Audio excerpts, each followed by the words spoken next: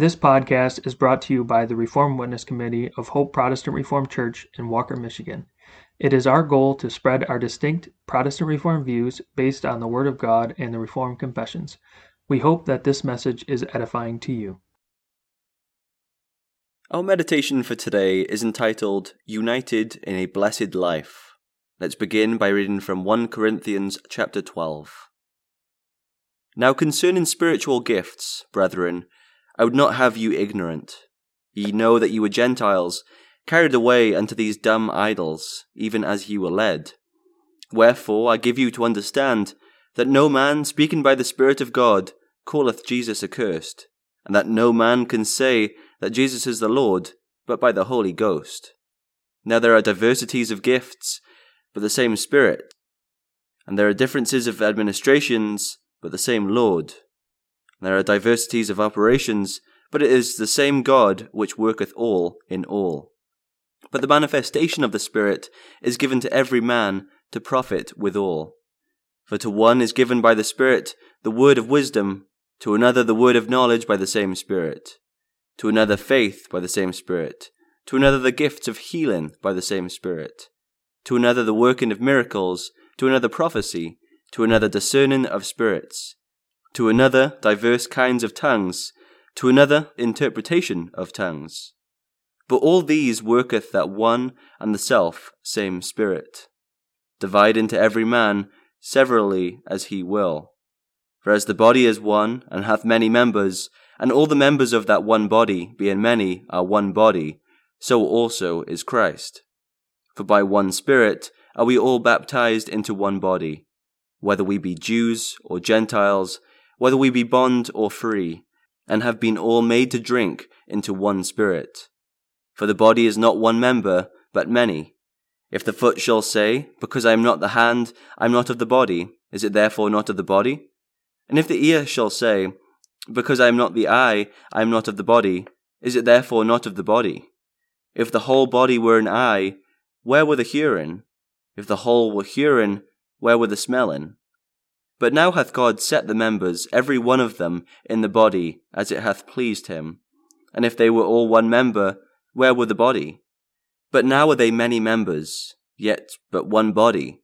And the eye cannot say unto the hand, I have no need of thee, nor again the head to the feet, I have no need of you. Nay, much more those members of the body, which seem to be more feeble, are necessary.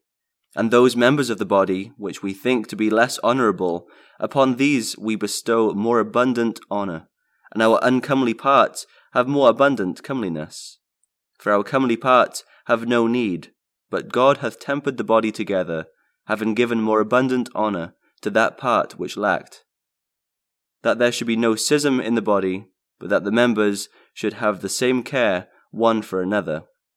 And whether one member suffer, all the members suffer with it, or one member be honoured, all the members rejoice with it. Now we are the body of Christ, and members in particular. And God hath set some in the church, first apostles, secondarily prophets, thirdly teachers, after that miracles, then gifts of healings, helps, governments, diversities of tongues. Are all apostles? Are all prophets? Are all teachers? Are all workers of miracles? Have all the gifts of healing? Do all speak with tongues? Do all interpret? But covet earnestly the best gifts, and yet show I unto you a more excellent way. It is during the darkness of the night that dew forms and refreshes the earth.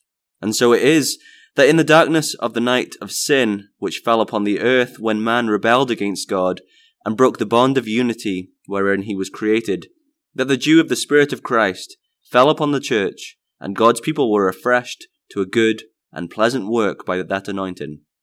David spoke of this when in Psalm 133 verse 3 he wrote, As the dew of Hermon, and as the dew that descended upon the mountains of Zion, for there the Lord commanded the blessing, even life forevermore.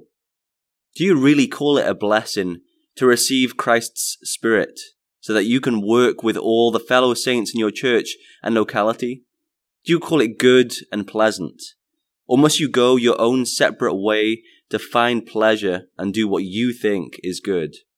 The answer to that question will reveal whether you want to go to heaven. No one wants to go to hell, but not everyone wants to go to heaven. Not everyone calls a united servant of God and of glorifying Him a good and pleasant experience. Not all can honestly sing, such love in peace and joy distills, as o'er the slopes of Hermon's hills, refreshing dew descends. The Lord commands His blessing there, and they that walk in love shall share in life that never ends. So often we like to bring a united service of God to an end and go our own separate way and do our own thing. We will separate from those who call our attention to our sin. We will have an anger and resentment against those who show us that we broke the unity of the body of Christ in God's service. But get it straight.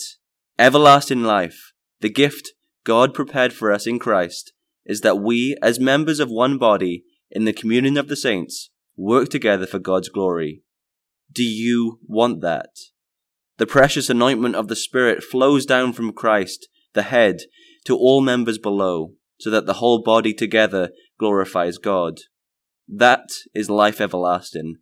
Behold how good and pleasant it is. Let's have the psalm choir close for today by singing from the second stanza of Psalter number 370.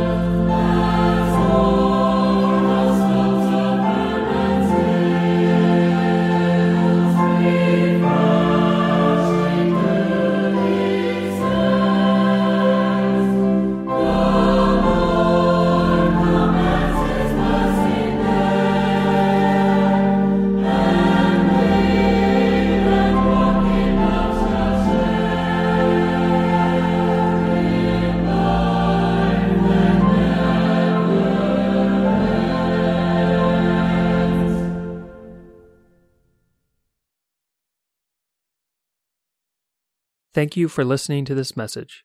It is our hope that it was edifying to you. Please subscribe to our podcast.